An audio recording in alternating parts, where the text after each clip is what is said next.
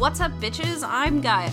And I'm Neetha. And this is Bitch Why, our podcast where we talk about all the things we like and dislike and why anyone would make them. We are just simply two artsy bitches learning what makes art good and how we want to talk about it, how we want the world to talk about it. Hello. Hello! Welcome to Take Two.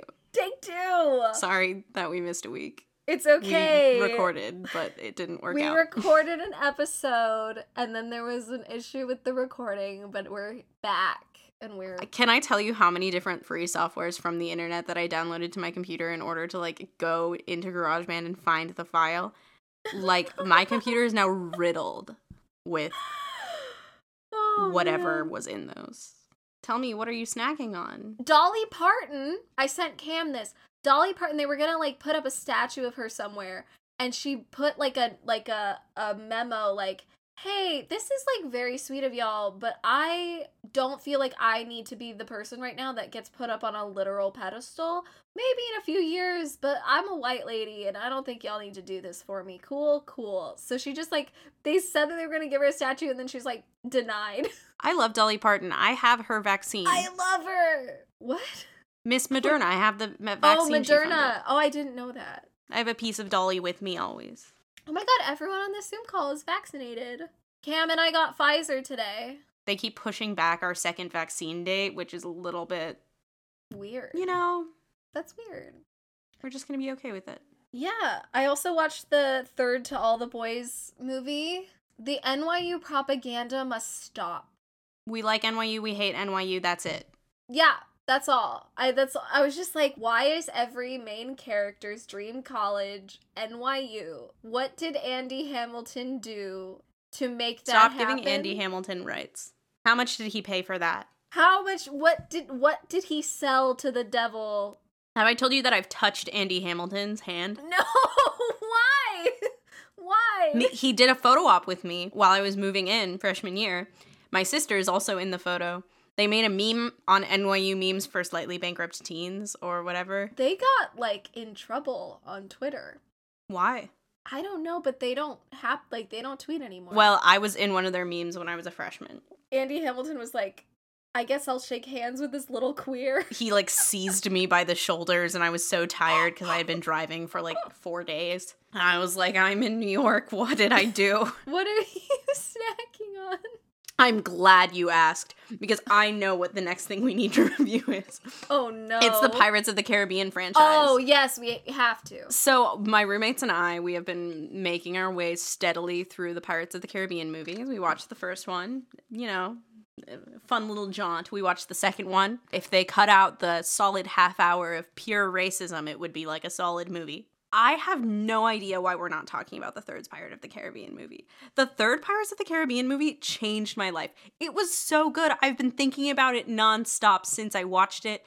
Me and my roommates, we walk around asking people who we work with. We're like, hey, have you guys seen Pirates of the Caribbean 3? And they're all we's like, no, or maybe. And we're like, why is nobody talking about Pirates of the Caribbean 3? Why is nobody engaged with this?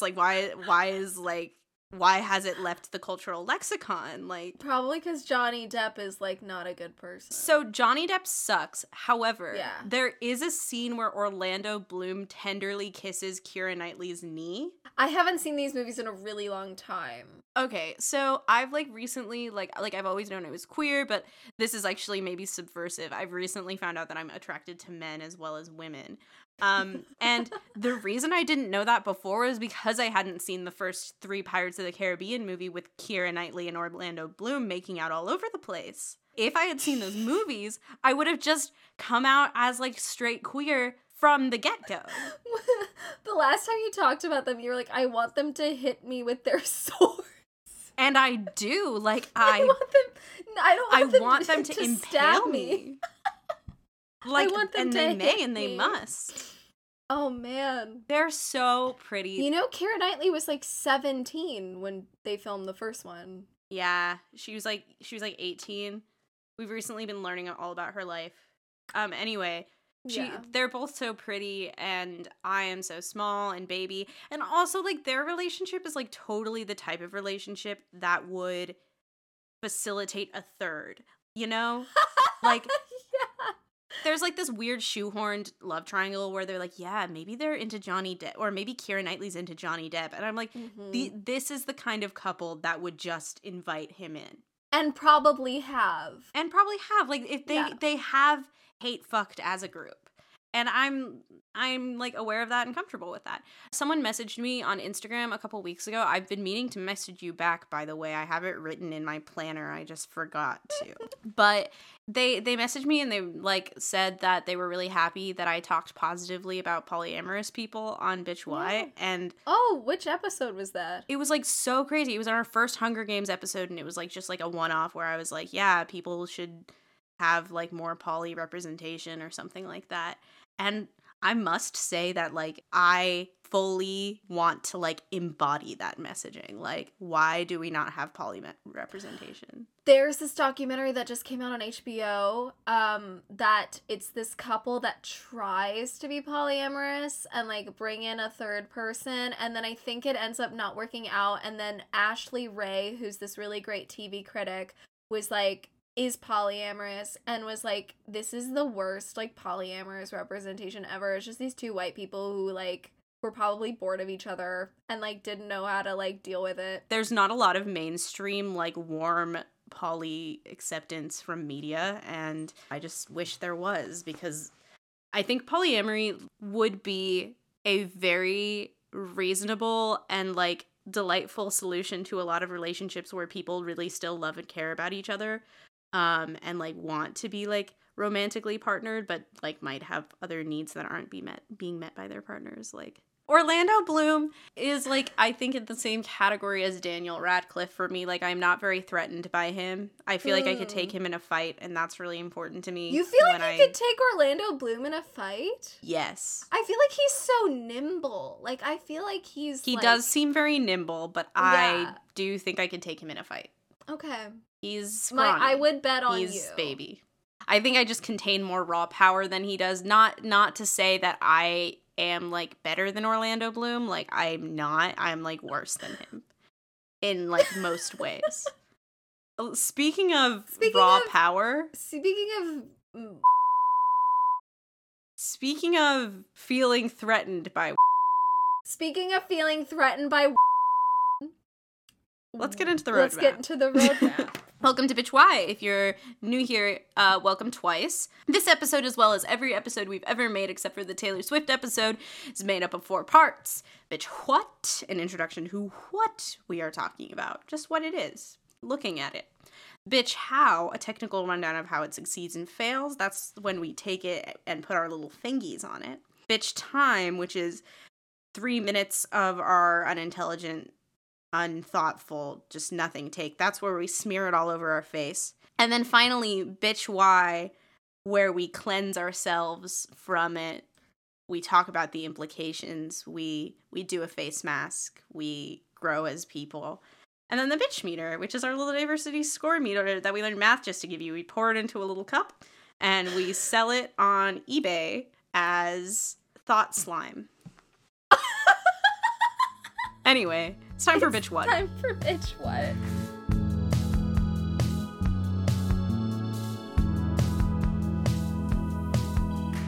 Bitch, what the heck are we talking about? What the heck are we talking about again?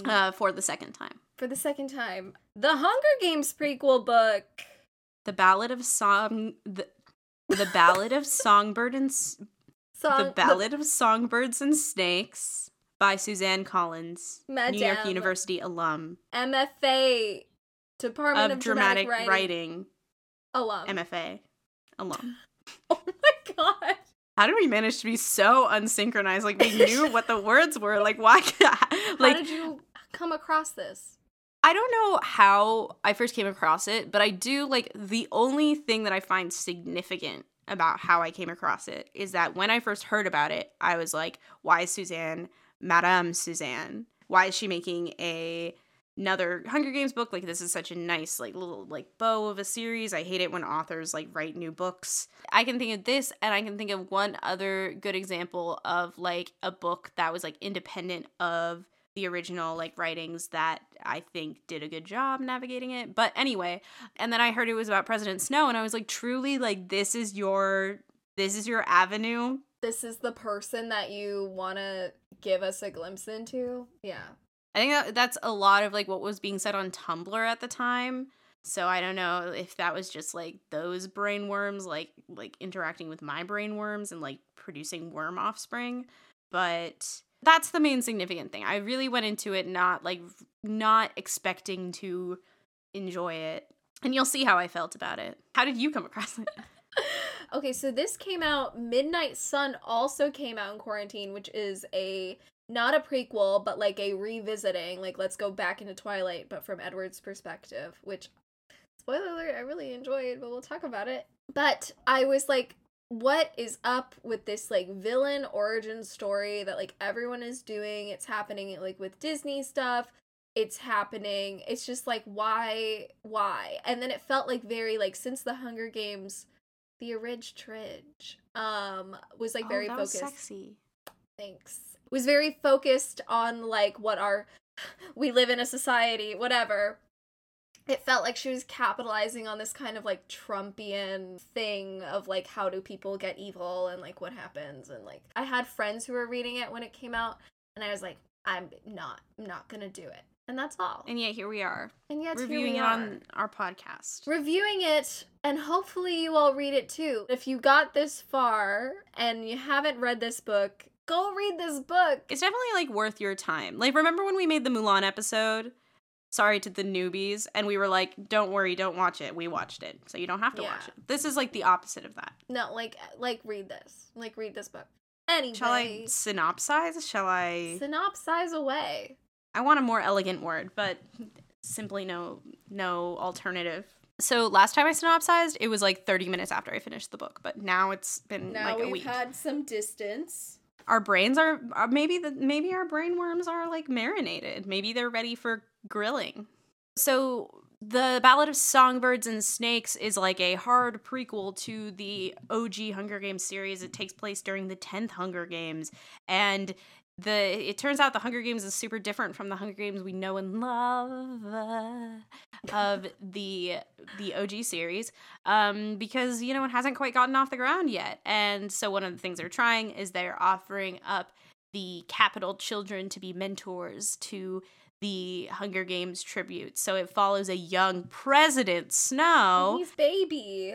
Mentors a girl from District 12, and might I say shenanigans ensue. That was pretty spoiler-free, too. That's pretty spoiler-free. Like, we could actually maybe do this whole episode kind of spoiler-free. We could, but I don't know. I mean, like, you know what's gonna happen. Yeah, exactly. You know what happens. It's a prequel. Like, you know the end. It's time for Bitch Chow. It is. It's time for Bitch Chow.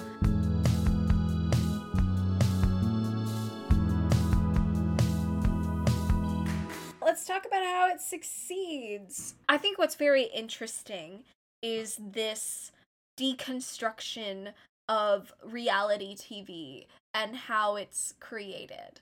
And I talked to Mike Ronka, friend of the pod, Mike Ronka. He loves Survivor. That's his like area of expertise with reality TV. Mine is The Bachelor. Mine's MasterChef Australia. Australia.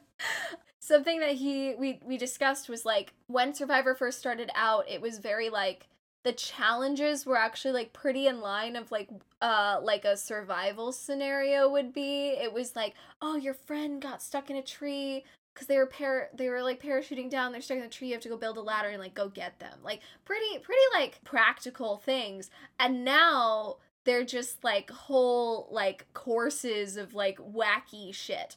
Because, like, they started to abandon the like, whatever, the like, original idea of the thing. And that also kind of happened on The Bachelor. Like, The Bachelor used to be, like, I'm here to find love. And now it's, like, how are we gonna get the girls to fight? Like, and, like, people really only care about, like, when the girls are fighting. Is MasterChef the only true, pure reality TV show on the planet? Possibly, but both of them have this kind of like splitting up with heroes and villains. I mean, Survivor literally had like a season where they brought back all the old like quote unquote heroes and they brought back all the old quote unquote villains. And I thought that that was, like, fascinating because, like, when you're reading the Hunger Games, and also, like, even you could see the, like, baby versions of this in the like 10th Hunger Games in this prequel book, the slow sorting of that, and like how you kind of automatically sort that because you're like, oh, Treach died, so now Lucy Gray is like one more person closer to like surviving, and like even like Snow has those thoughts. But like this idea that we can dehumanize people in reality TV to the point where we're like calling literal like humans heroes and villains is really fascinating to me. And then also how like reality TV changes over the course of time to just lean into like what's the most dramatic thing, like what's the most interesting thing, and then we lose all essence of what it used to be. Anyway, you had something to say? Yeah, I was just gonna say that like segues kind of really elegantly into my macro point about this book, which maybe it's zooming out too soon, but I think we're just diving in. I think something that this book encapsulated quite well that I think is quite absent from many conversations we have about privilege is I think a lot of conversations we have about privilege and oppression surround this idea that like oppression and systemic abuse comes from like this dark evil soul inside of bigoted people that's just hatred and it's mean and it's like not good. And I think this is actually a kind of malicious idea because it individualizes the problem of racism. And if you're new to Bitch Why, then welcome to the thing we talk about in every single episode.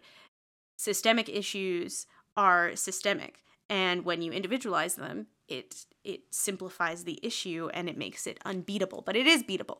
And something that I think this book did really well was instead of having the people of the capital hate the people of the districts, it brought in this idea that the people of the capital don't hate the people in the districts. The people of the capital see the people of the districts as less than human. They don't think about them as people who like exist in the same world as them. They're just like little creatures that they like watch. And I think that was really interesting that the thing that Snow couldn't overcome was not like some deep-seated like I don't like Lucy Gray, I hate the people of the districts, although he did. It was this idea that the people of the districts were just not people, and it was imbued into so many different things within this book. It felt like the thesis statement of it. It was like the way that they treat the people from the districts, having them in cages and being like put in the zoo. In a zoo, and they're treated by a veterinarian. They're treated by a veterinarian instead of a doctor. There's this dog quote which Neetha and I both highlighted and then sent to each other. It's the like host person is asking this girl like, oh, he threw himself in front of you, he's so loyal, like a dog or something, like a really good dog. And she's like, no, not like a dog, like a human being. But what's interesting is you also see the kids of the Capitol. Maybe, I mean, obviously they never get to a point where they're like, oh, you're a real human being who contains multitudes, and I don't hate you anymore, whatever. But you have moments, well, because the thing is, all the kids of the Capitol who, like, are prominent children of prominent figureheads, like, all get paired up with a district person to, like, mentor.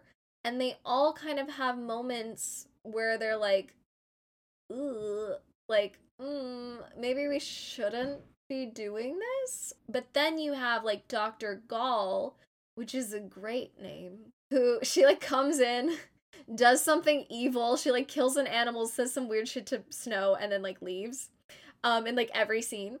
But she's always, like, you see, like, how evil people can be because we put them in this situation, but you're the ones putting them in that situation. And it reminds me of the Stanford prison experiment. Yeah. Where Dr. Lombardo, he was like, so I created a prison simulation, and I didn't tell them that at any point they could leave, which actually apparently they could, but he didn't tell the kids that. And like what he created was actually more in line with like a concentration camp than like a prison. And he was like, look, I made a prison and I told all the guards to be awful. And look, everyone's being awful. I mean, it's a terrible experiment. It shouldn't be taught in like psychology classes. It often is because it just has a good story. but he continues to use it as like a talking point for how evil people can become when he's like the mastermind behind all of the evil things. Yeah, this is something that often frustrates me when I'm having conversations with white men, is a lot of times, like, white men, when they talk to me about things, they're like, Gaia, you're such an optimist. Like, why do you think humanity is why would you imagine humanity to have any good with it? Like, all of these things you're saying just rely on people being good, and they're just not good. People are bad. And they're just so awful. When they're left to their own devices, they kill each other. And I'm like, well, people aren't being left to their own devices and killing each other. People in horrible, extenuating circumstances that lead them to make choices that they don't like making kill each other. This isn't, like, a lot of times, like, people are like, oh, serial killers, like, there's evil in this world. But I'm a big true crime fan. And every time I hear about the life of a serial killer, I'm like, yeah, of course that person became a serial killer. There are so many points in their lives where, like Jeffrey Dahmer, there's so many moments where, like, someone could have intervened. You put people in situations that necessitate they lose parts of their humanity or their empathy or compassion, where they learn not to trust people or they learn to feel distant from people. You put them in these situations and then you're like, why is the world so awful that it creates evil people? And the answer is just so clearly that one quote from the new Jim Crow, which is, virtually no one commits violence without violence first being committed onto them. And I think that was a little bit of a paraphrase, but I quote That's this. close enough. The absurdity of the idea that people are inherently evil because look what happens when they're put into horrible situations is so well expressed in this book, and it's expressed in a way that I was having trouble articulating. It was because it was literally people forcing children to kill each other by saying that they're going to kill them or their families if they don't do otherwise. The only chance at survival is if they try to kill each other. Being like, look at how awful these kids are for trying to kill each other. This must be how humanity is. And I think this book manages to point out that absurdity in a really amazing way, and it's so well applicable to the world we live in. Like, a lot of people are like, well, prison is hell because it's like filled with bad people and they're all awful and they make prison hell. But then you're like, well, if you put a bunch of people in like horrible living conditions where they're constantly being abused by the people who have more power than them, and they've grown up in horrible living situations where they're continually disenfranchised and marginalized and they have no reason to trust authority or even people who claim that they're trying to help them, why on earth would they live in a situation that feels kind? There's no context for it. Right, but then, and also, like, with the guards, what, like, Phil Lombardo did was, like, there were the kids pretending to be guards were, like, being pretty nice to the prisoners because they were like, I don't know, I'm gonna pay for these $300 are gonna pay for, like, a nice dinner with my girlfriend. And then Phil Lombardo, like, pulls them aside and is like, hey, can you act a little more like a guard? Right? And then, like, they have a specific idea of what a guard is versus, and then also then, like, when guards are, like, hired, they come into an environment that's already been established and then they assimilate. Like, we're putting these people in these situations. This isn't how humans act of their own volition, because if humans were able to act of their own volition, they wouldn't do this. It's just very well encapsulated in this story, which one of the like central questions in this story that Coriolanus Glory hole anus. Glory hole anus. Oh, one of the like continual questions that what's his name, Corio is what they call him. That's what his close friends call him. And as a close friend of him, I'm allowed to say it. Yikes. The question he's constantly grappling with is like, are people good? Are people bad? And the thing he ultimately comes to is people must be bad. He's like, the only way to cure the evil of our society is to keep people under strict control and instill fear in them. And that is the ironic cyclicism of cruelty. You commit cruelty, you see people react accordingly, you imagine those people to be cruel, you put systems of cruelty in place to keep them from being cruel. They react to those systems, and things eternally rotate like a wheel. And it's pretty bad. And I think this book did a really good job of expressing it. I also noticed something just now because I've been listening to Jeopardy all day. And there was a question in it about like early European history. And the Gauls were the group that it's what the Roman called the British before the British became Britain. It was like, that's what they used to call them. And the fact that her name is Dr. Gall, she is literally Britain before it became Britain. Like, she is the colonizer before it's like fully involved into a colonizer. Fully created. That's fascinating. Suzanne, like, was that on purpose? Oh, I'm sure all these names are like on purpose. Like Coriolanus, to use a very Shakespearean name for a very Shakespearean tragedy sort of story is also very smart. I mean, like, the whole time I felt myself like rooting for him in the most convoluted way because I just wanted him to like not fall down into this like path I knew that he was. It was very Macbeth. It was very like Hamlet. Like, you just know like these things are going to happen and there's nothing you can do to stop it. And a lot of the reviews of this book felt that he just kind of comes off as like a flat sociopath, which, I mean, you read it and you're like, this child is a sociopath. But it's like they're coming after this like nature versus nurture, like how much of a person is innate and how much is formed, and they're like, that's boring. And like the original Hunger Games books were more morally ambiguous, and the pacing was ruthless, and I missed the adrenaline of the Hunger Games. But my question to that is like, why do you want the adrenaline of the Hunger Games? Because in order to like want that means you're like in some way, unfortunately, you're like waiting for children to kill each other, which is then like, if you don't at least take note of why you miss the adrenaline rush of the battle royale, like, what, like, do you understand that like you're a part of like the capital, like the quote unquote capital, like in this moment? This was a conversation me and my roommate had pretty immediately after I read the book, which I was talking about how in this book breaks down the viewing of the Hunger Games, I think, into a more clear cut, like, how could people watch this? This is so awful.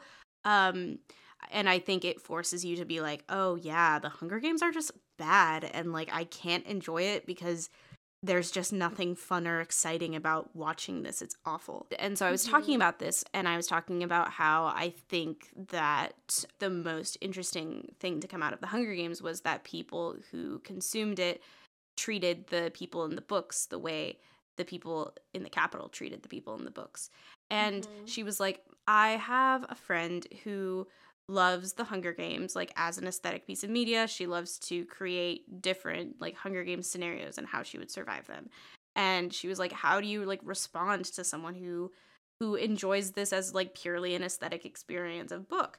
And I ask myself this question a lot, so like this is partially a question that I'm posing to you as well as like an answer that I gave, which is like famously, I am such a buzzkill when it comes to enjoying media. Like, people talk about things they like, and I'm like, wow, have you ever thought about this about it? And they're like, Gaia, shut up.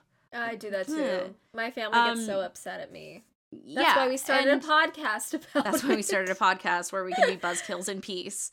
But what I said, I was like, if your favorite thing about the Hunger Games is the Hunger Games, then that's just an opportunity to like step back and be like, why is it that this is what I got out of this? Like, what does this mean about my understanding of the world? Like, what themes am I getting out of books? What things in media are like entering my construction of the world without me noticing them? And I think this book really broke it down to its bare essentials, which is this idea of like, this isn't something that's fun to watch. It's shitty. It's this crazy thing that was invented by like some drunk white guys, and it's absurd that it exists. Like the Electoral College. Literally, the Electoral College is a thing we think is like sacred, but literally it was created by like a bunch of drunk guys after they gained independence, and they're like, this is a placeholder, we'll put a pin in it, we'll come back to it in 20 years, and they just never did.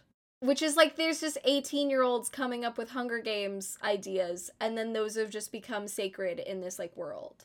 Yeah. So I guess, like, my question for you, and I think we should probably address this in Bitch Why rather than right now, but, like, Mhm. and it's, I guess, like, the question of our podcast, so maybe it's dangerous to be like, we should try and answer it in this episode, or, like, talk about it overtly in this episode, but, like, how do Mhm. you engage with media for both the aesthetic experience of it as well as the underpinnings of it? How do you engage with the the themes that enter your brain without you noticing, as well as the pure ecstasy of fun media?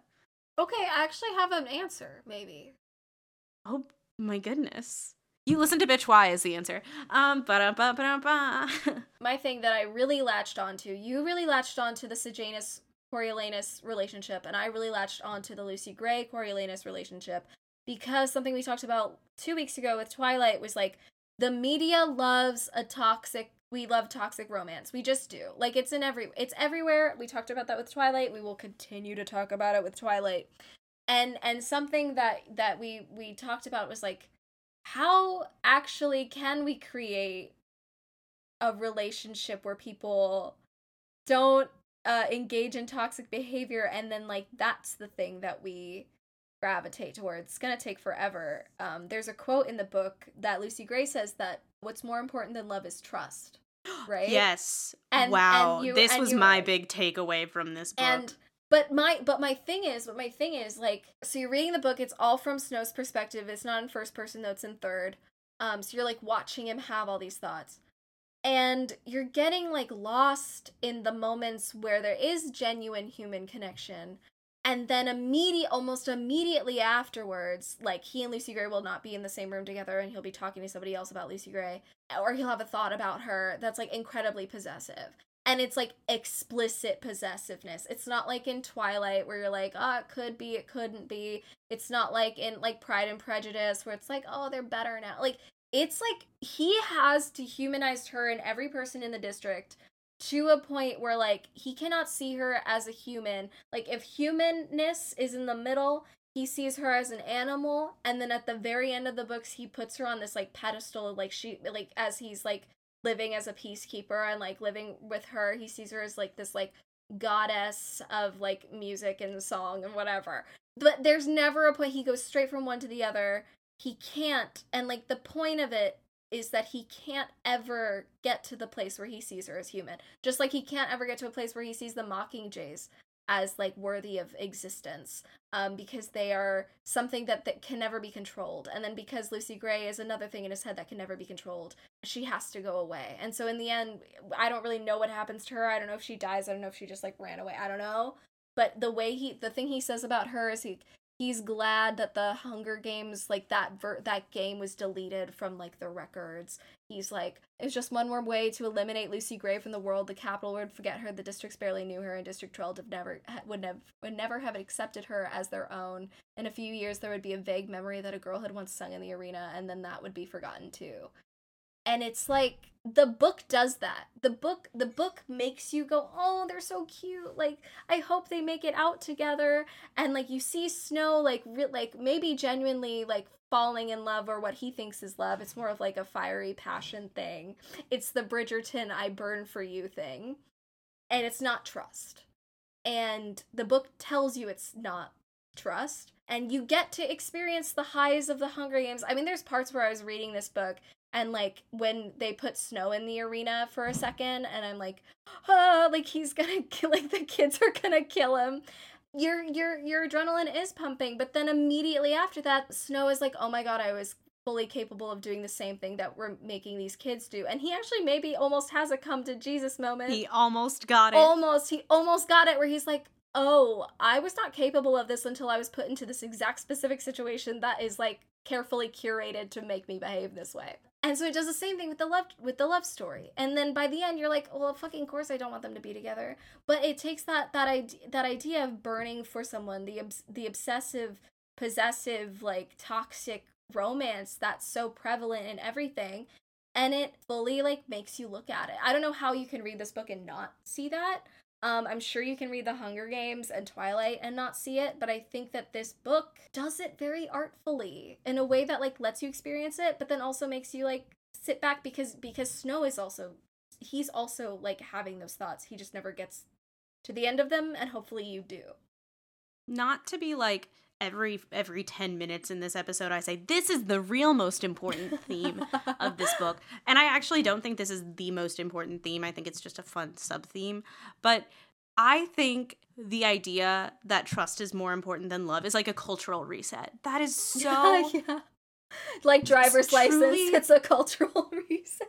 Okay, driver's license and trust is more important than love. They go hand in hand though, because like driver's license is all about like her being like, I love and respect you and I miss you, even though I know we don't need to be together. And even though I still love you, this isn't what needs to be happening right now. And I understand that, even though I care about you. I am able to separate my love from my care about you. Books. This is the driver's license of books. But like driver's license said, I am able to profoundly care about someone who I was once in love with, and that's more important than the fact that we were in love with each other, even though I'm still in love with you and I don't know how to deal with that. What the fuck? What business did she have? Sorry, this is a driver's license stand podcast. How did she do that? How did she do that? She's like 16. Queen She's though. 17. But like regardless, I think that this is where we need to go with media. And I actually think this kind of ties in well to our conversation earlier about polyamory and how like people think polyamorous people are cheaters and whatever. I think that one of the most insidious things that cis heteronormativity has given us in terms of relationships is this idea of like love being something that burns inside of you, love being something that's consuming and fiery, and if love isn't consuming and fiery and passionate, then it's meaningless and it's settling and it's bad. But like maybe the real love was the trust we found along the way. Like, I'm just thinking about the song Back to December because I recently found out it's about Taylor Lautner. That song is about Taylor Lautner. Well, the whole, like, thesis of that song is, like, I wanted to have, like, fiery, burning love, but I had someone who cared about me in a real way right in front of me, and I, like, let that go. And I don't know, just, like, but where are the relationships that are like that in media? Like, where are we seeing people who are maybe in love or maybe in like or whatever, but they trust each other and they want to build a life together, and that matters more than whatever like romantic notions of what love is like, because love is so much more than like having sex with someone or feeling butterflies when you see them, because at a certain point, you know, you've had sex with the same person for a while, you've seen the same person a billion times, like, it's not gonna be the same for your whole life, but some things matter more than that, and this book said that. It articulated it, and I think, for one, that is hot. I think my kink is books articulating things. Well, I think we've had baby versions of that idea that never, like, go farther than, like, The Graduate or, like, 500 Days of Summer, of, like, they finally got the thing, and the thing that they were chasing was the pursuit. And, like, the pursuit was the most interesting part. The passion was the most interesting part. And then they're sitting there, what is this? It's like 500 Days of Snow, 500 Days of Winter, whatever. Manic Pixie District Girl. I put that in my notes, and I just wanted to say it at one point. But she's a Manic Pixie District Girl! But she is. So, I'm not gonna advocate for arranged marriages on this podcast. My parents were arranged, kind of, and I would not recommend it. However, there is this, like, phenomenon that I read an article about this one Indian woman and this one Indian family, and she graduated college, she had her own life, whatever, she came back home to visit her parents, and they were acting like high school sweethearts. Like, they were, like, all over each other, like, in a way she'd never seen them before.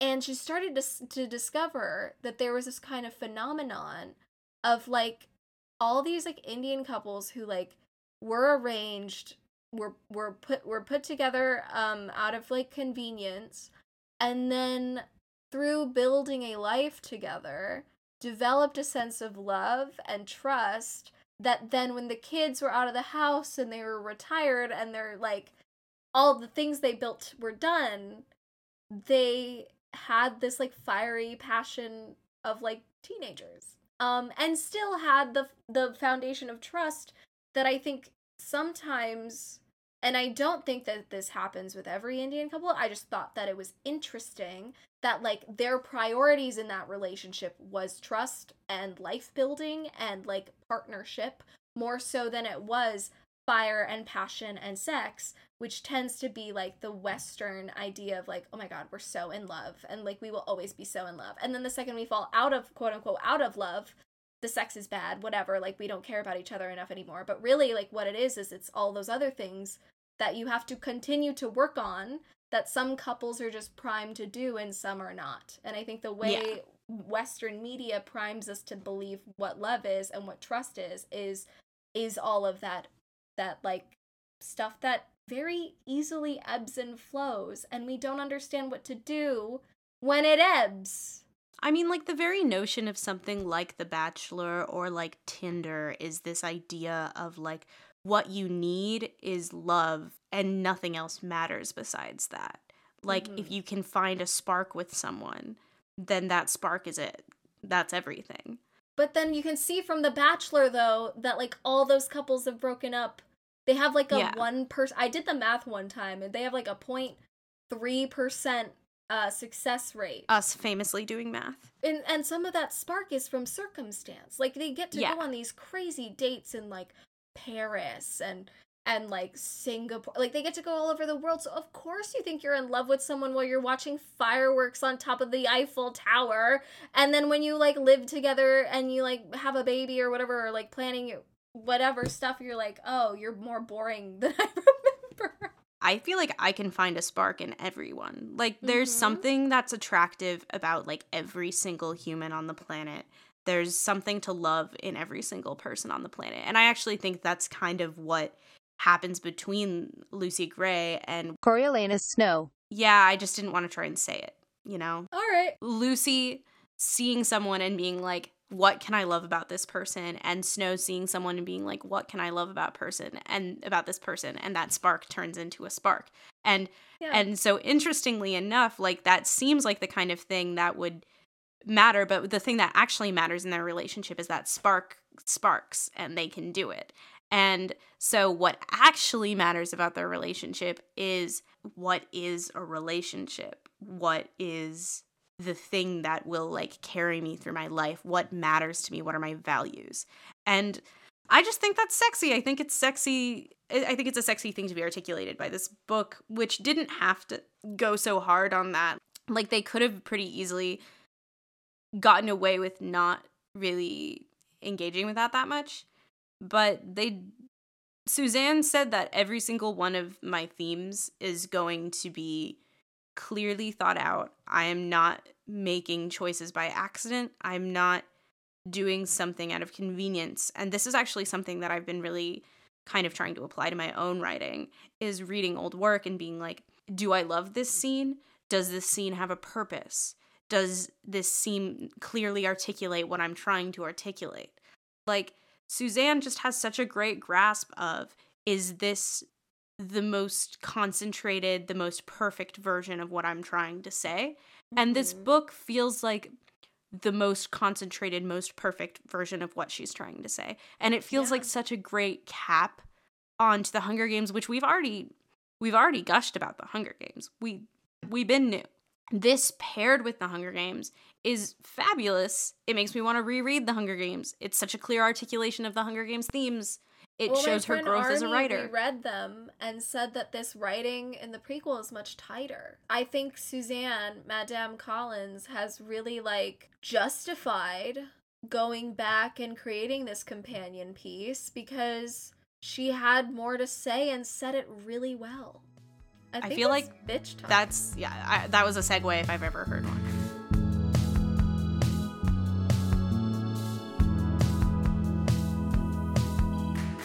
All right, ready? It's bitch time. This is the nonsense time. Yay. No sense. Okay, go. I'm still thinking about driver's license. I'm not gonna lie. Like, is this a driver's license?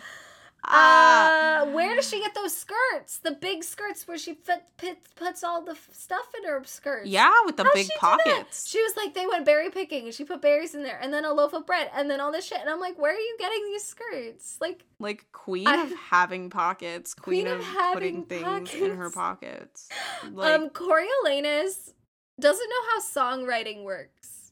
No, he's so stupid. He doesn't understand embellishment and he doesn't understand metaphor. Like King, well, just not even like metaphor, just like the basics of like figurative language. King did not take like a 5th grade English class, a poetry class. Like he gets so upset whenever she sings a song that's not about him, and it's like, bro, she just met you and she's been singing songs for forever. So like, forgive her if she wanted to sing an oldie. Like, what's going on? Like. He's so wild. That funky little guy just simply doesn't get so much. He doesn't understand so many things. Oh, the part where he's walking in the scene with Sejanus and then he gets so tired that he thinks he's not in love anymore.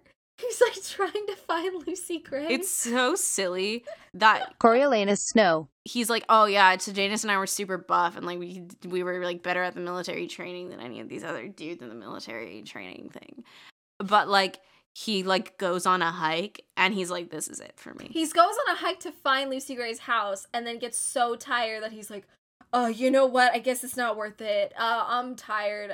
Maybe I'm not as in love as I thought I was. It's just like silly. It's so silly. But do you? I don't know. I feel like I know people like that where I'm like, ooh, could you make it outside of the city? Could you leave New York safely? I just want to hear all the songs. Yeah, I want to hear all the songs. Oh, I remember what I thought of earlier. Suzanne Collins, I dare you to make a book written in second person. Like, I dare you to rewrite this book, but in second person. I dare you. Oh my god, the Hanging Tree origin story. Sexy, like the origin story of the Hanging Tree, and like the way Snow like went 60 years without hearing that song, and then and then heard it at the end of Mockingjay. Everdeen. Like that's intense. Grandmam sounds like a name. It sounds like when people call their grandparents like Mima and shit. Yeah, it does. Okay, it's time for Bitch Why.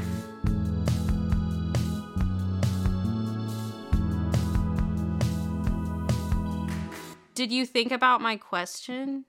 I kind of answered it, didn't I? You kind of did, yeah. So I think I said more that like the right piece of media will let you do both. Because I'm the worst.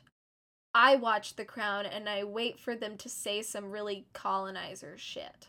But I watch my parents watch The Crown and they just are like, oh, the queen got the thing she wanted. And I'm like, why do you want the queen to get the thing she wanted?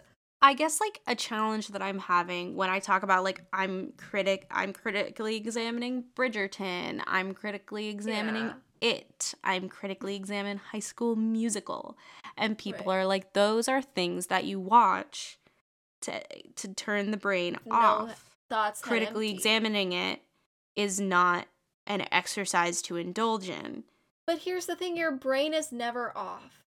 Exactly. So I'm always, my comeback is always like, your brain is never off. You're always getting the messaging. The messaging is always there, and it affects you in ways you don't know. You're never free from the biases of the people who make the art you consume. You just don't know about it. It's in there, but you don't know about it. That's where the worms come from. You thought that the worms, you grew them yourself. They're parasites. Watch Parasite by Bong Joon-ho. Sorry, I realized that my two favorite directors in the world are Bong Joon-ho and Kenny Ortega. That's all. Is That's so everything on brand. I wanted to say. I think that even understanding why Suzanne went back and made this book, why would she do that? The answer is it's a response to how people didn't get the Hunger Games the first time because of the way the movies were made. And if you want to know how we feel about how the movies were portrayed, go listen to that episode. People treated the Hunger Games movies like the way the Capitol treats the Hunger Games. With the Team Peeta, Team Gale stuff, with this like Capitol couture line of fashion and like CoverGirl eyeshadow Hunger Games lines. Like we were the capital. And I think this book makes you literally take the persona of a capital person. You're reading it from there. I mean, probably the worst capital person. And I think there's no way to read this book without understanding that, like, you as a human being, if you have the means to to purchase this book and comfortably sit down and read it, you are probably closer to the capital people than you are the districts. It's the smartest, most self-referential piece of media I've read in a long time. And I don't know, I think media literacy and being able to look at things not as black and white, but as like a gray area, like the Marie Antoinette thing. Both things can be true. That Marie Antoinette can have like done all those awful things because she was part of a monarchy, and then also that like the last 6 months of her life were pretty shitty, and maybe no human deserves that kind of treatment. That, like, to quote Max Mooney, you can close the curtains but still want people to come in. Wow, Max Mooney is so smart. So smart. I love that. So man. Smart. I don't think he listens to this, but like, no, Max Mooney likes all of our Instagram posts and responds on our. He's like always like waiting for this one. I think Max Mooney listens. Aw, Max Mooney. Yeah, very sweet. Anyway, I guess I'm just trying to cope with being a media buzzkill. I don't think you have to. I think more people. I mean, I guess it's weird for us to be like more people should be media literate. I feel like you and I continue to kind of give the tools towards some form of media literacy without being mean. And more so just being like, hey, so glad you could watch Bridgerton. It's fun. It's dumb fun to watch. But have you thought about? And it's not like you're a bad person for liking Bridgerton. You're not a bad person. I'm not a bad person because I fucking love Twilight. Both things can be true, that I love Twilight and that Twilight has a lot of problematic things in it. I think people are looking for an uncancelable, unproblematic thing that doesn't exist. People have issues with Jeremy O. Harris, and Jeremy O. Harris is like doing a lot right, but it's okay to critique the things that he might not be doing well. The irony of the discourse in like theater communities being like, is Jeremy O. Harris good? Right. When like show a white person slave play challenge. Yeah, but like I think the thing is like no one's the morally pure creator that you wish they were. And to put anyone on that pedestal, like Lucy Gray, where she goes from nothing to everything, it's not fair to any piece of media or person or persona or celebrity or whatever to expect that level of perfection. I mean, like, look at how Britney Spears was treated. Like, it's like there's gonna be problems with everything. Our job is to decipher what is like fully unforgivable and what can we watch and then like understand for ourselves that like we can reckon with it up here. I pointed to my noggin. Big brain. This is not a visual medium. I think Suzanne Collins and Rick Riordan have both done a very good job of not falling into like celebrity. And Suzanne Collins is not like capitalizing on her work. She's not like, I want to be in the Hunger Games movies. I want to do like. She's very, like, good at walking the walk of the things she made. In particular, Rick Riordan does a great job of, like, he's made mistakes when it comes to representation, and he's done some really amazing things when it comes to representation, but, like, the thing that's always most important to him is that representation happens, and you can see the evolution of that in his writing, where, like, tune into our Percy Jackson episode coming pretty soon. In his earlier books, he's like, I made this for my kid who needed representation. And then his later books are like, oh, a lot of people saw these characters and thought they were queer, and so I want that to be. And he's like, oh, well, I don't know if I'm always the best person to write these stories. Maybe I should hire some people and give them my platform by, like, expanding their voices. Read Aru Shah in The End of Time, which is a very cute Percy Jackson, but Indian. The point is like Rick Riordan has done a great job of like evolving with the media he creates and like with our cultural landscape surrounding like what does it mean to make things. The only other important synthesis I have about this is that this book is very good at fleshing out its own like worldview on and like social and political and economic dynamics. It's so well crafted. Please go read it. Pulls no punches. It's fun to read. The other thing we talked about last time that got cut was Lucy Gray's crafting this like likable persona as a survival tactic. Yes. How did we forget about that? Well, I mentioned like how it's interesting that like Lucy Gray as one person crafted this likable persona because it was the only way she knew to survive in this, because she's not strong and huge. She like this was her only thing. And then in the 75th Hunger Games, it's gotten to a point where like everybody's expected to create a likable something persona so that people will give them money and food and whatever. As marginalized people, we sometimes have to create a likable persona as a survival tactic. Like, you literally have to be more palatable to people who are in a position to hurt you so that you don't get hurt.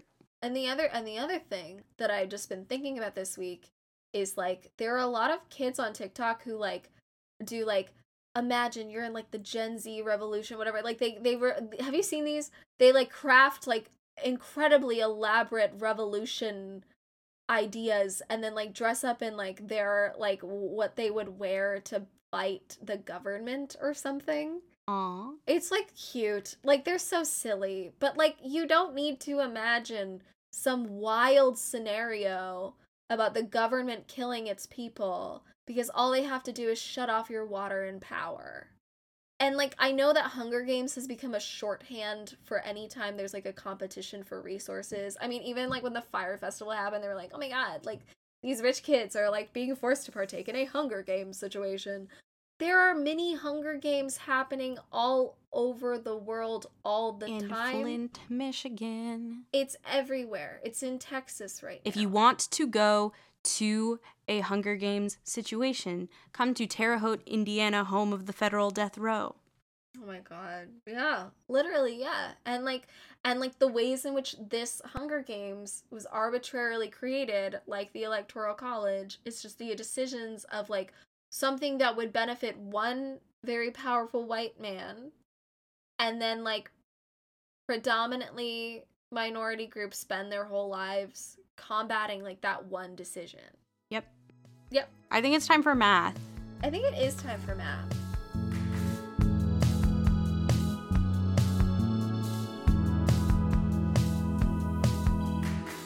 Anyway, it's time for the Beach Meter, where we rank the thing on We do math to make it a number. Amazing. What do we give it for queer? We gave it a 1. Lucy Gray has ambiguously gay cousin sister affiliate. Yeah, her aunt is like, everyone get out of the house so I can fuck my girlfriend. And that's so she's gay. For gender, we gave it a 4 out of 5. It's pretty like evenly split. The like second protagonist is a woman. We liked that the villain was a woman, but not in a sexy way. And not in a queer-coded way. It was very nice. What did we give it for race? For race, we gave it a 2. Lucy Gray is pretty clearly coded to be Romani, or at least some non-white. She's just not white. Long, thick, dark hair and is olive skinned. She's got dark skin. She's probably also related to Katniss. So if Katniss counts heavily as a person implied. of color, yeah. Like, I don't know, if you can't see that like a lot of the people from the districts are coded as characters of color, then perhaps update your reading comprehension skills, like look at the adjectives and think about what they mean. Everyone fan casting Lucy Gray keeps fan casting like white women with pink undertones, and it's like, stop. Did you read the book? Read it again.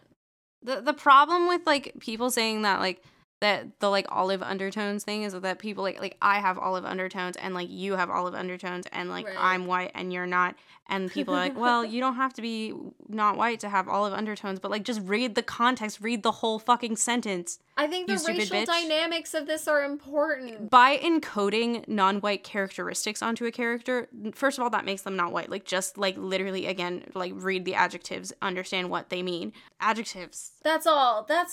It just, please, she's a person of color. Like, let me have this. For disability, we gave it an NA because No one survives long enough to be partially disabled. For body positivity, we gave it an NA because it's a book medium. Like, there's not actually a lot. They don't really go into body types. But also, movie makers cast fat people 2021 challenge. For class, we gave it a 5 because listen to the rest of the episode if you want to know why. I don't know why. I don't know how you would get through this and then be like, why did they give it a 5? And that gives us a final score of, drumroll please,